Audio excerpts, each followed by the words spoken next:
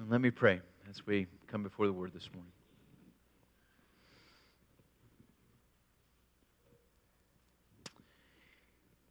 Oh, Lord and our God, even as we just sung, we want to see you. We long for that. We pray that you would reveal yourself to us even this morning in the text that we read and that we preach, that we listen to. Father, we confess that we have minds that quickly wander. We have ears that are quickly stopped up. We have hearts that are often hard. By the power of your Spirit, would you stop all that from being the case this morning? May we find that the eyes of our hearts are opened, and that we get a glimpse of you, our Lord and our God. Work in our midst, we pray. In Christ's name, amen. Matthew chapter 5, verses 8 through 12. This is the holy, inerrant Word of God. Blessed are the pure in heart, for they shall see God.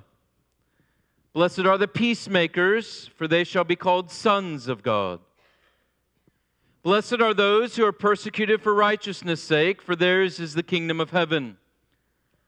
Blessed are you when others revile you and persecute you and utter all kinds of evil against you falsely on my account. Rejoice and be glad, for your reward is great in heaven. For so they persecuted the prophets who were before you. And though the grass withers and the flower fades, the word of God is forever. Thanks be to God. Amen.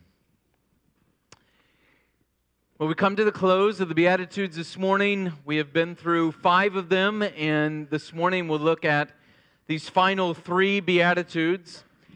It seems to me, as we look at these final 3 Beatitudes, they're really focused on what it looks like for the Christian to live in this world. That is, as we're walking through this world, these are different things that are coming to bear and things that are to mark the Christian as we walk through this world. As you think about it, Christians are very strange in this world. We look strange, we act strange, we talk strange, or at least we should, to those that are not part of the kingdom of Christ. We're strange because though we have our feet firmly planted here on earth, we have our souls and our hearts and our minds and our affections firmly planted in heaven. And so we're citizens of this world, and yet we're citizens of the world to come. We walk here on earth, and yet our eyes are set on glory.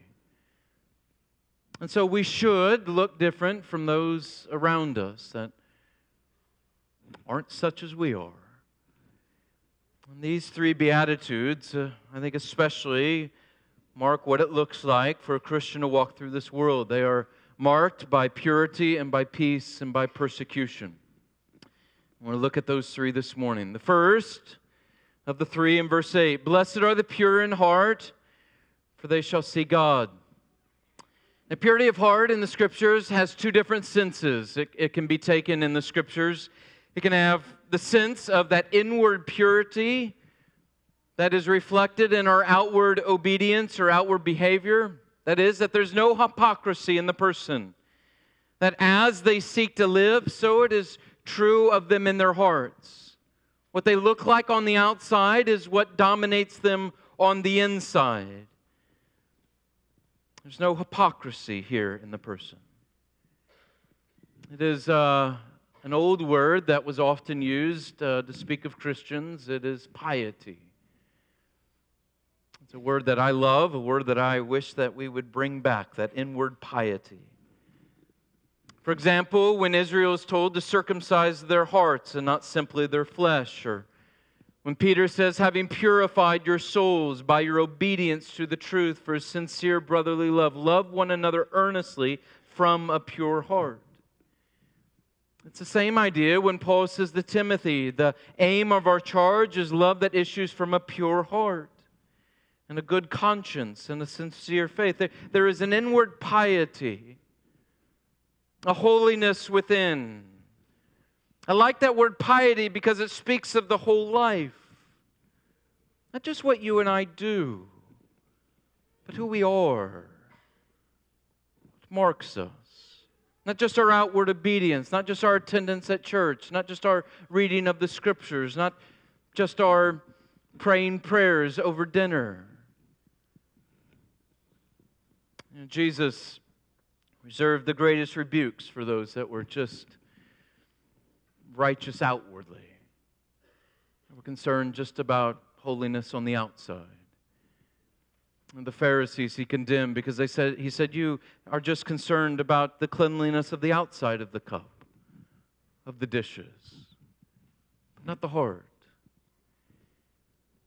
They loved the religious life. They loved the life of rules, and they loved the life of laws, and they loved the life of regulations, but they did not tend to the garden of their own heart, and so there were all kinds of weeds that had grown up in it and had taken it over. The Christian faith, it emphasizes outward obedience and purity, but only as it flows from the heart. That's the center of our being. It is no Christian life if it is a life void of a heart-gripped, warm, personal piety. There is spiritual vitality in the Christian, Jesus is saying with this beatitude. It marks them. Not just following laws, but a spiritual vitality flowing from the core of their inner person, their being, that then influences how they live and look. It flows from within. So the heart, so the man. Do you remember what the Lord said to Samuel when Samuel was looking for that next king of Israel? And He said, for the Lord sees not as man sees, but man looks on the outward appearance, but the Lord looks on the heart. The heart matters to God. And so the heart is what matters to the Christian. The second sense of purity in heart, as it is understood in Scripture, is that a person is single-minded. They're not chasing after God and something else. The Christian knows that we can't have two masters because you'll forsake the one to serve the other. You can't have two. You can't have a divided heart. You can't have a divided mind. So purity of heart is pursuing God above all else. Maybe David describes it best, this sense in Psalm 24 when he says, he who has clean hands and a pure heart, who does not lift up his soul to what is false, and does not swear deceitfully. It's that person that David says in Psalm 24 that has the privilege of going up on the mountain and meeting with God, of being with Him, of being in His presence. This person that has a singularity of focus. I think, though, there are both of these senses in the Scripture in purity of heart, this idea of flowing from the heart, and that there is not a hypocrisy about our lives, and yet there is also this singleness of mind. Though there are both of these senses, I don't think we have to rule one or the other out with Jesus here in the Beatitude. I think they inform one another. They go hand in hand together. When we have singleness of mind, God above all else, piety wells up within us. And when God is at the center of the pious person's life, there's a singleness of mind that is set upon God, then there's piety. They go together. And Jesus is saying this is what marks the Christian. What's the promise attached to this beatitude? It's that those who are pure in heart shall see God. Shall see God. When Adam and Eve, when they sinned in the garden and they chose to rebel against God, and they fell and all of mankind fell with them, the great loss was their banishment from the garden. That was the great loss. Why? Because they who had walked with God in the cool of the day, who had known fellowship with Him and who had seen Him, and had sweet communion with Him all the days of their life, now no longer were with Him, no longer in His presence, no longer walking with Him, could no longer see Him. It is the great loss. But the pure in heart shall see God, he says. What does that mean? Well, the Scriptures are clear that the pure in heart see God now. And we see in the Old Testament that the prophets will often have a vision of God and see Him in His glory. Or the writer of Hebrews will say that Moses saw the invisible God. And there is that sense in Scripture, but I think there is even more than that. In some sense, the vision of God that people longed for came when Christ Jesus came into this world. John echoes this idea when he says at the beginning of his gospel, he says, "And the Word became flesh and dwelt among us, and we have seen His glory, glory as the only Son of the Father, full of grace and truth." And Jesus will acknowledge this when Philip comes to him in John 14 and says, "Show us the Father." Jesus will say, "Philip, if you have seen me, you have seen the Father." So in a very real sense, God reveals Himself in the person of Christ. As we see Christ, we see God. As we gaze upon Christ, we gaze upon God. As we come to know the beauty of Christ, we come to know the beauty of God. And so the Christian can say that he or she has seen God. We've seen Christ, as Paul says, with the eyes of our heart, with the eyes of faith. We know Christ, so we know God. We've seen Christ, so we've seen God. We've seen Him with the eyes of faith. In one very real sense, seeing God is already the possession of the Christian. And yet it is not what we shall see someday. As the Apostle John says there in 1 John, he says, "Beloved, we are God's children now." You are now. But he says, what we will be has not yet appeared. But when He appears, we shall see Him as He is, because we shall be made like Him. We'll see Him in all of His glory. And John adds, interestingly enough, immediately after that, he says, "And everyone who thus hopes in Him purifies himself as He is pure." Surely with this beatitude going around in his mind as he's writing that. Someone here in the church, I don't know, maybe a year or so ago, they asked me, they said, "Jason, what is the greatest motivation for you in the Christian life?" That's a good question. He said, when your heart or your mind or your soul seems to be wandering, what is it that you think about? What is it that you focus on that you do to stir yourself for Christ?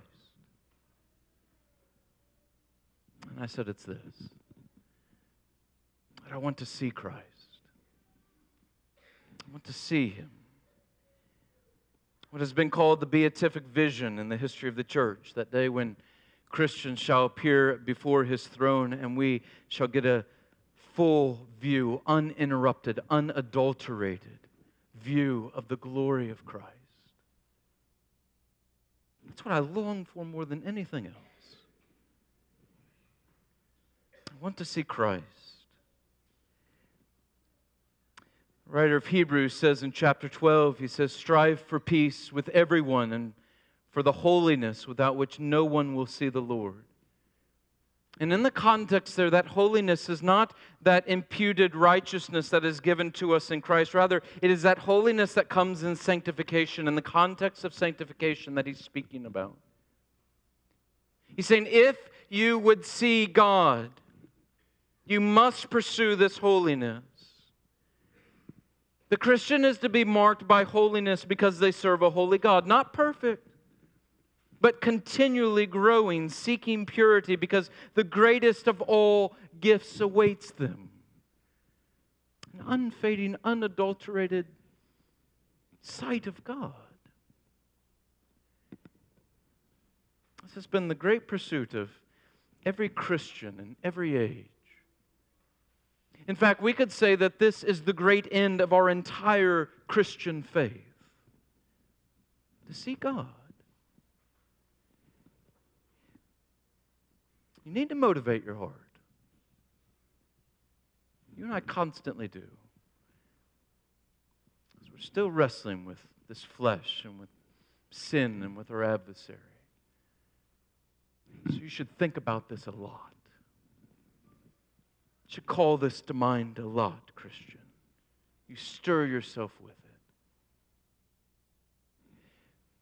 Imagine what a sight it will be to see Christ clothed with our humanity, seated enthroned above,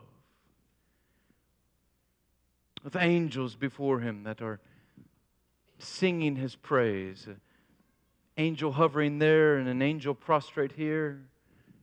But He's the focus. Everything aimed at Him, this glorious one. Just think how lovely God is to us now as a Christian in His Word and in prayer and in the sacraments. And yet through these we just look through a mirror that is dimly lit, the Apostle Paul says. But then we'll look at Him face to face. What glory awaits. What a sight awaits. I think of Christ transfigured there on the mountain, and when He takes Peter and James and John up there with Him on that mountain. When Peter gets a glimpse of the full glory of Christ on that mountain, he's ready to pitch a tent and camp out for all of eternity. Let's pitch tents. I mean, it had to be a pretty good sight if you're going to camp out for all of eternity. That's what He wants to do. And yet what they saw in the Transfiguration will pale in comparison to what we see in glory. John tells us He will sit there with eyes like a flame of fire, and the sound of His voice will be like the running of waters, that in His right hand He will hold stars. It says that His face will shine like that of the sun in full strength. I want to be there. I want to see Him. Thomas Watson, the Puritan, wrote this about the beatific vision. He said, "There will be glory beyond hyperbole." I like that. There will be glory beyond hyperbole. How about that for hyperbole? He says, if the sun were 10,000 times brighter than it is, it could not so much as shadow out this glory. In the heavenly horizon, we shall behold beauty in its first magnitude and highest elevation. There we shall see the King in His glory. And then he says this, which I love. All lights are but eclipses compared with this glorious vision. What a promise. What a promise to those who are pure in heart, who have this singleness of mind and seek to have a heart that is filled with holiness and righteousness, and their outward behavior conforms to it. What a promise. If you need a spur to pursue God in purity, this is it. See Christ in all of His glory. So you think about it often. Second beatitude, blessed are the peacemakers, for they shall be called sons of God. You know, this peace is a constant theme throughout the Scriptures. Shalom will become a word that the Jews will use as they speak to one another.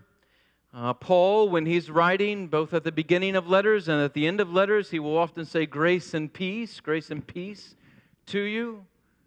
We have a God that is concerned with peace. We're told that the Messiah who will come will bear this very name, the Prince of Peace.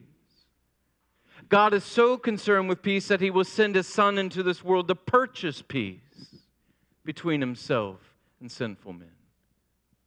And even beyond that, Ephesians 2 will say that Christ came into the world to break down that wall of hostility between men, between Jew and Gentile. Why? So there might be peace. He's the Prince of Peace. We serve a Christ who loves peace. We serve a Father who is a God of peace. And so His people are a people of peace. Not just peaceful, but peacemaking, Jesus says. Peacemakers. Paul says in Romans 12, as far as it depends upon you, live at peace with everyone. The Christian is to be marked by peacemaking, making peace, extending peace. How? Well, ultimately by sharing the gospel. As the gospel is embraced, peace is the result.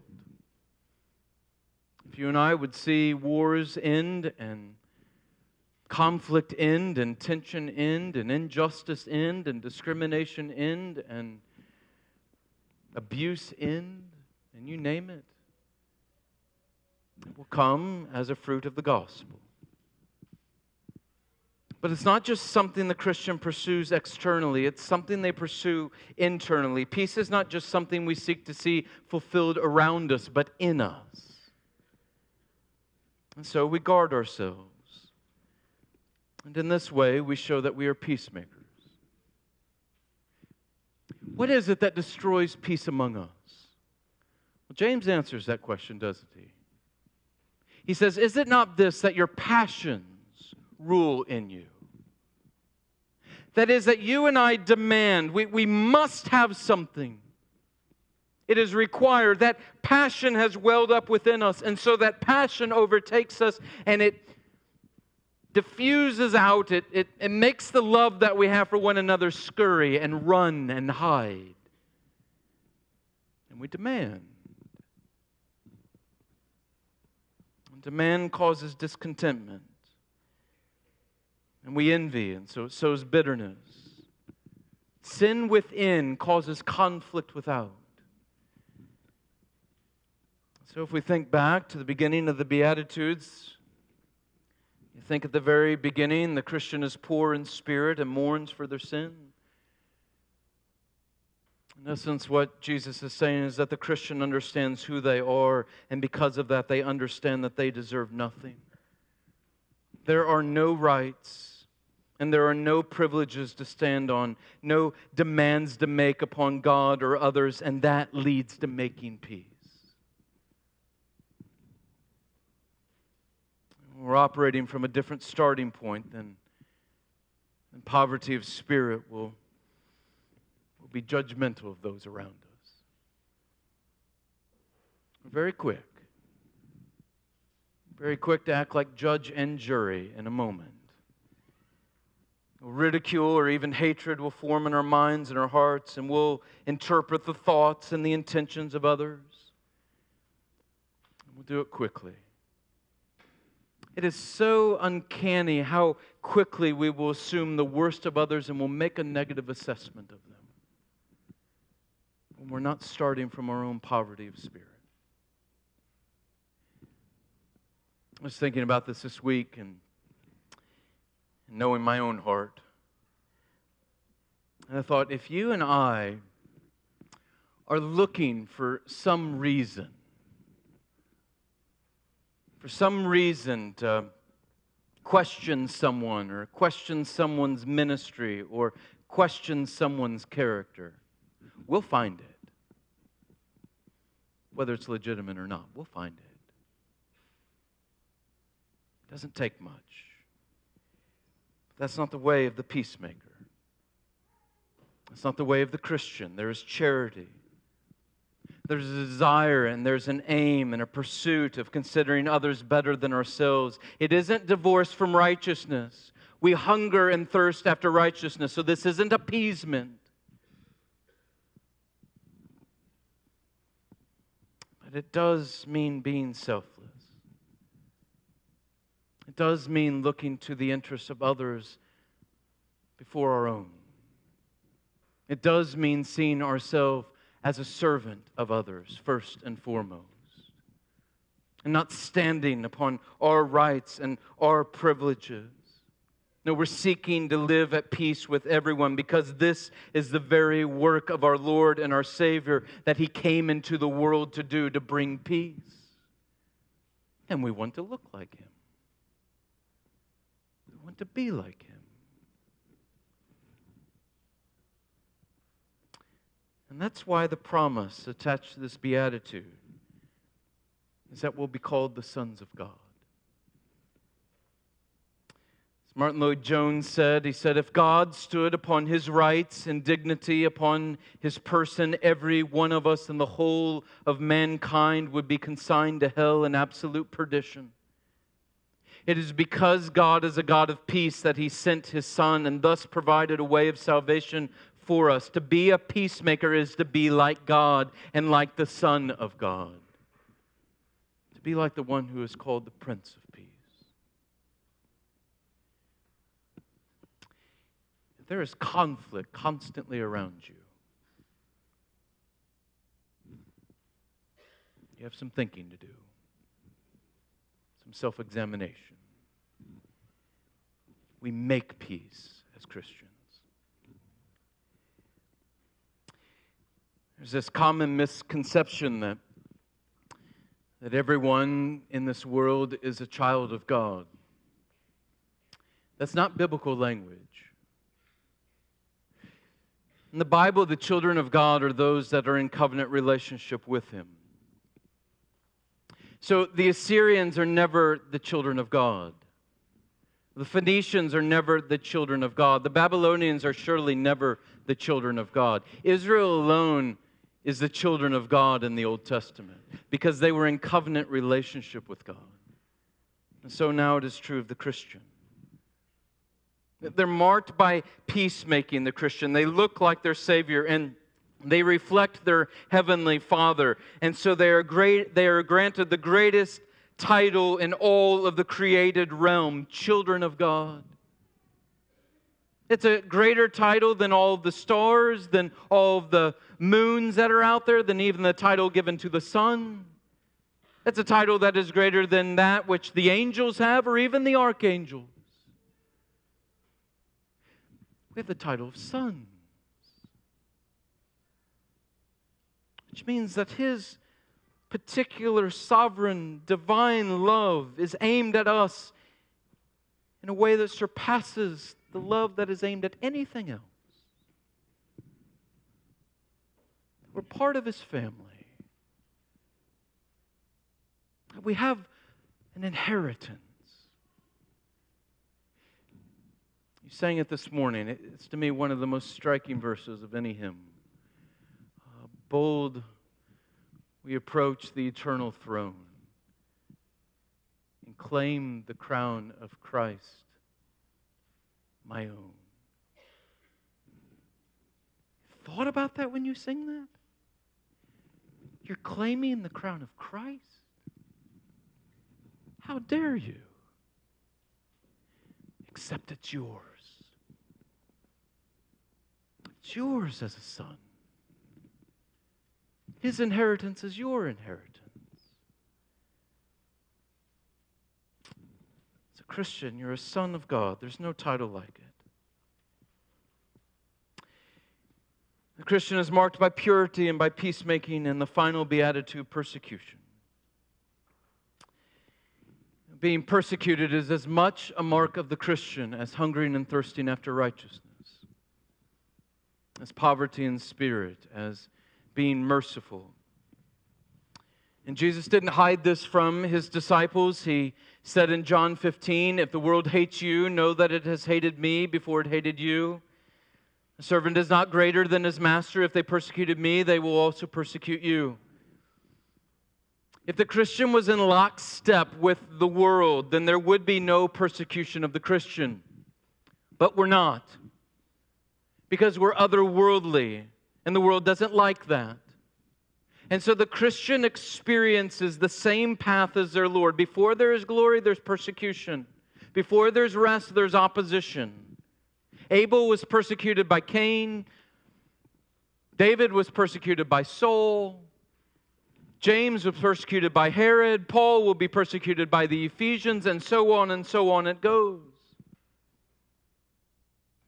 But they were not persecuted because they were obnoxious, or because they were fanatics, or because they were browbeaters. There's no blessing for that. No, Jesus says you and I are to be as wise as serpents and as innocent as doves. Notice what Jesus says the Christian is persecuted for. That there's a blessing for being persecuted for, he says, righteousness' sake. For righteousness' sake. That is, that as you and I live, that as we talk, as we walk, as Christians, the world doesn't like it. Why? Because we look like Christ, who the world doesn't like. And we remind those that are outside of the kingdom, we remind them of their own conscience, and we remind them that they are in disobedience to God and rebellion against God, and they don't like it. And so we should expect persecution, Jesus says. That marks the Christian. It's interesting here. In verse 10, he says, blessed are those who are persecuted for righteousness' sake. But then in verse 11, he says, blessed are you when others revile and persecute you and utter all kinds of evil against you falsely on my account. You see what he's doing there? He's saying, look, the righteous life of the Christian is a life that is modeled on my life. That is lived for my sake. It's actually a claim to divinity here. Because what were the prophets persecuted for? They were persecuted for their faithfulness to God. What are the disciples persecuted for? For their faithfulness to Christ. As you look like me, Jesus says, you will be persecuted. There's a cost to following Christ. And it seems like, I think we continue to pray against it. It seems like there will be a greater and greater cost in our own society in the years and decades ahead. And there's a number of you that have come to me personally over the last year or have come to the session with concern because you face some extreme trials in the workplace, because you've dared to stand upon the truth of Christ. And you're not up with the whole new sexual ethic. And you're being persecuted for it. But you were not the first. And you won't be the last. You know, Christians in the past have lived with this reality, and many of our brothers and sisters throughout the world are living with this reality in a much stronger way than we can even imagine in this country. It's not easy to endure persecution. Jesus isn't saying that. Being reviled and people saying false things about you and gossiping about you and losing your job, it's not a welcome friend. But the Christian understands that before glory there is suffering. As it was true of our Savior, so it's true of His people. God forbid it, but physical harm is a reality for many Christians around the world. And it could become a reality for us. Imprisonment may be in our future. Surely ridicule and character assassination will only increase for Christians in this country. We don't seek it. We don't even welcome it, but we should expect it. Why? So that we're ready. So that we're ready, so that we will be willing to look like a Christian and think like a Christian and act like a Christian and talk like a Christian, even when it costs. Most Christians through the ages have not enjoyed the luxuries you and I have. Not enjoyed quite the quiet life that we have. You know, the early church, they expected to be persecuted. They knew the day that they proclaimed their faith in Christ, they had set themselves up for a life of suffering. Paul will go so far as to say this. He says, I want to know Christ and the power of His resurrection and the fellowship of sharing in His sufferings. If we share in His life, we also share in His suffering. And Jesus says this about it. He says we can rejoice in this. This has to be one of the strangest things for the world to understand. How can Daniel, though he's in the lion's den, can pray all night to the same God who put him there? How can Paul and Silas, being in a prison, sing hymns all through the night to their God? How is that? How is it that Polycarp, an early Christian martyr and father of the church at 86 years old, is standing in a Colosseum with people crying out for his death, and that Roman official appears before him and says, I have lions over here and I have fire over here. All you need to do is bow. Bow and yield yourself to Caesar and call him Lord. And Polycarp, at 86 years old, can say, 86 years have I served him, and he has done me no wrong. How then can I blaspheme my King and Savior? And they light him on fire.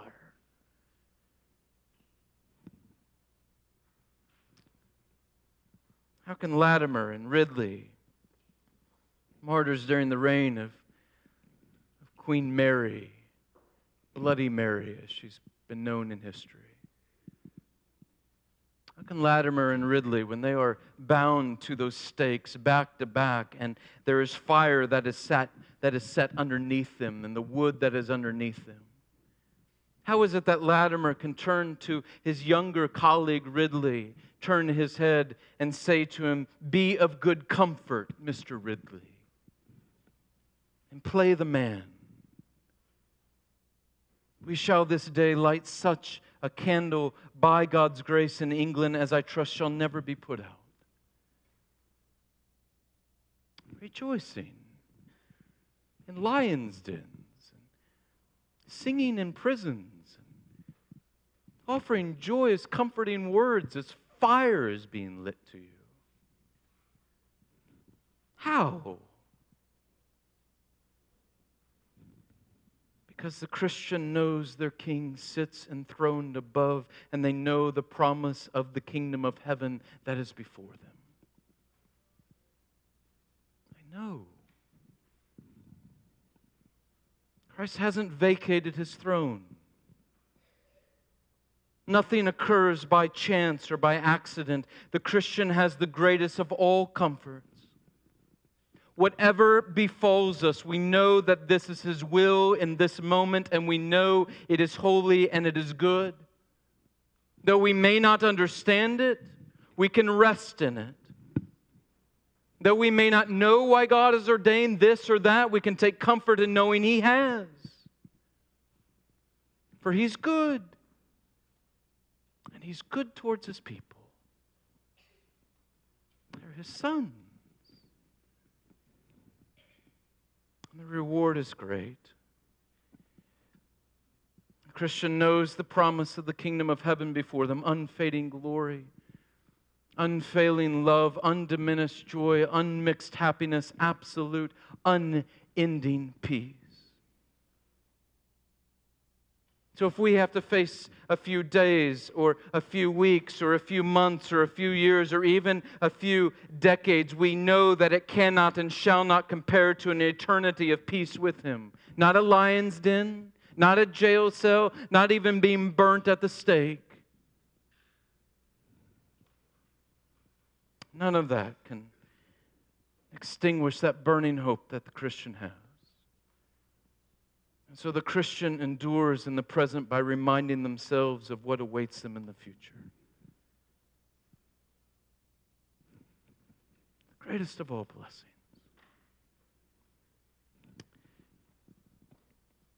As we come to the close of these Beatitudes, we have to ask ourselves, not thinking about other people in your heads, yourself. Do these characteristics mark me? If the answer is no, then you have some real searching to do. Are you a Christian? If you look at them and you say these Beatitudes are there, but not there as I would like to see them there, then you're probably a Christian. Because as you began, we are poor in spirit. And you mourn over your sin. You are not what you want to be, and you are not what you shall be someday. And so we pray. We pray, Lord, increase these characteristics in me.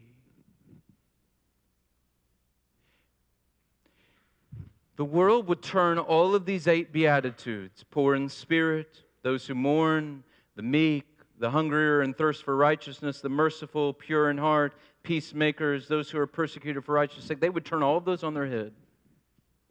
They would offer you the exact opposite and say the exact opposite is the blessed life. But the Christian understands that this is the blessed life. And so we pray for an increase. Oh, Lord, give me an increase because I want the blessed life. You pray to be marked by these things. You do if you want the blessed life. You do if you're a Christian. Let's pray together.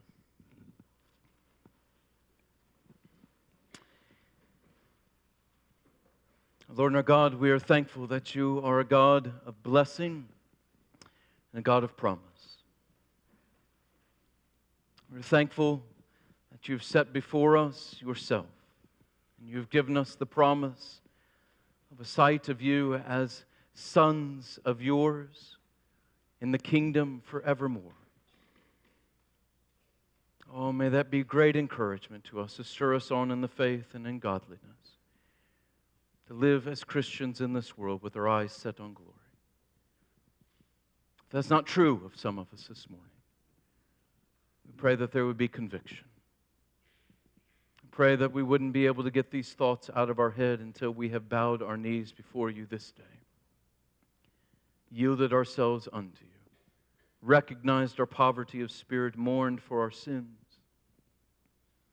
and then receive the blessing of being sons of yours, not for a moment, not for an age, but for all of eternity. We pray this in the strong name of Christ our Lord and our Savior.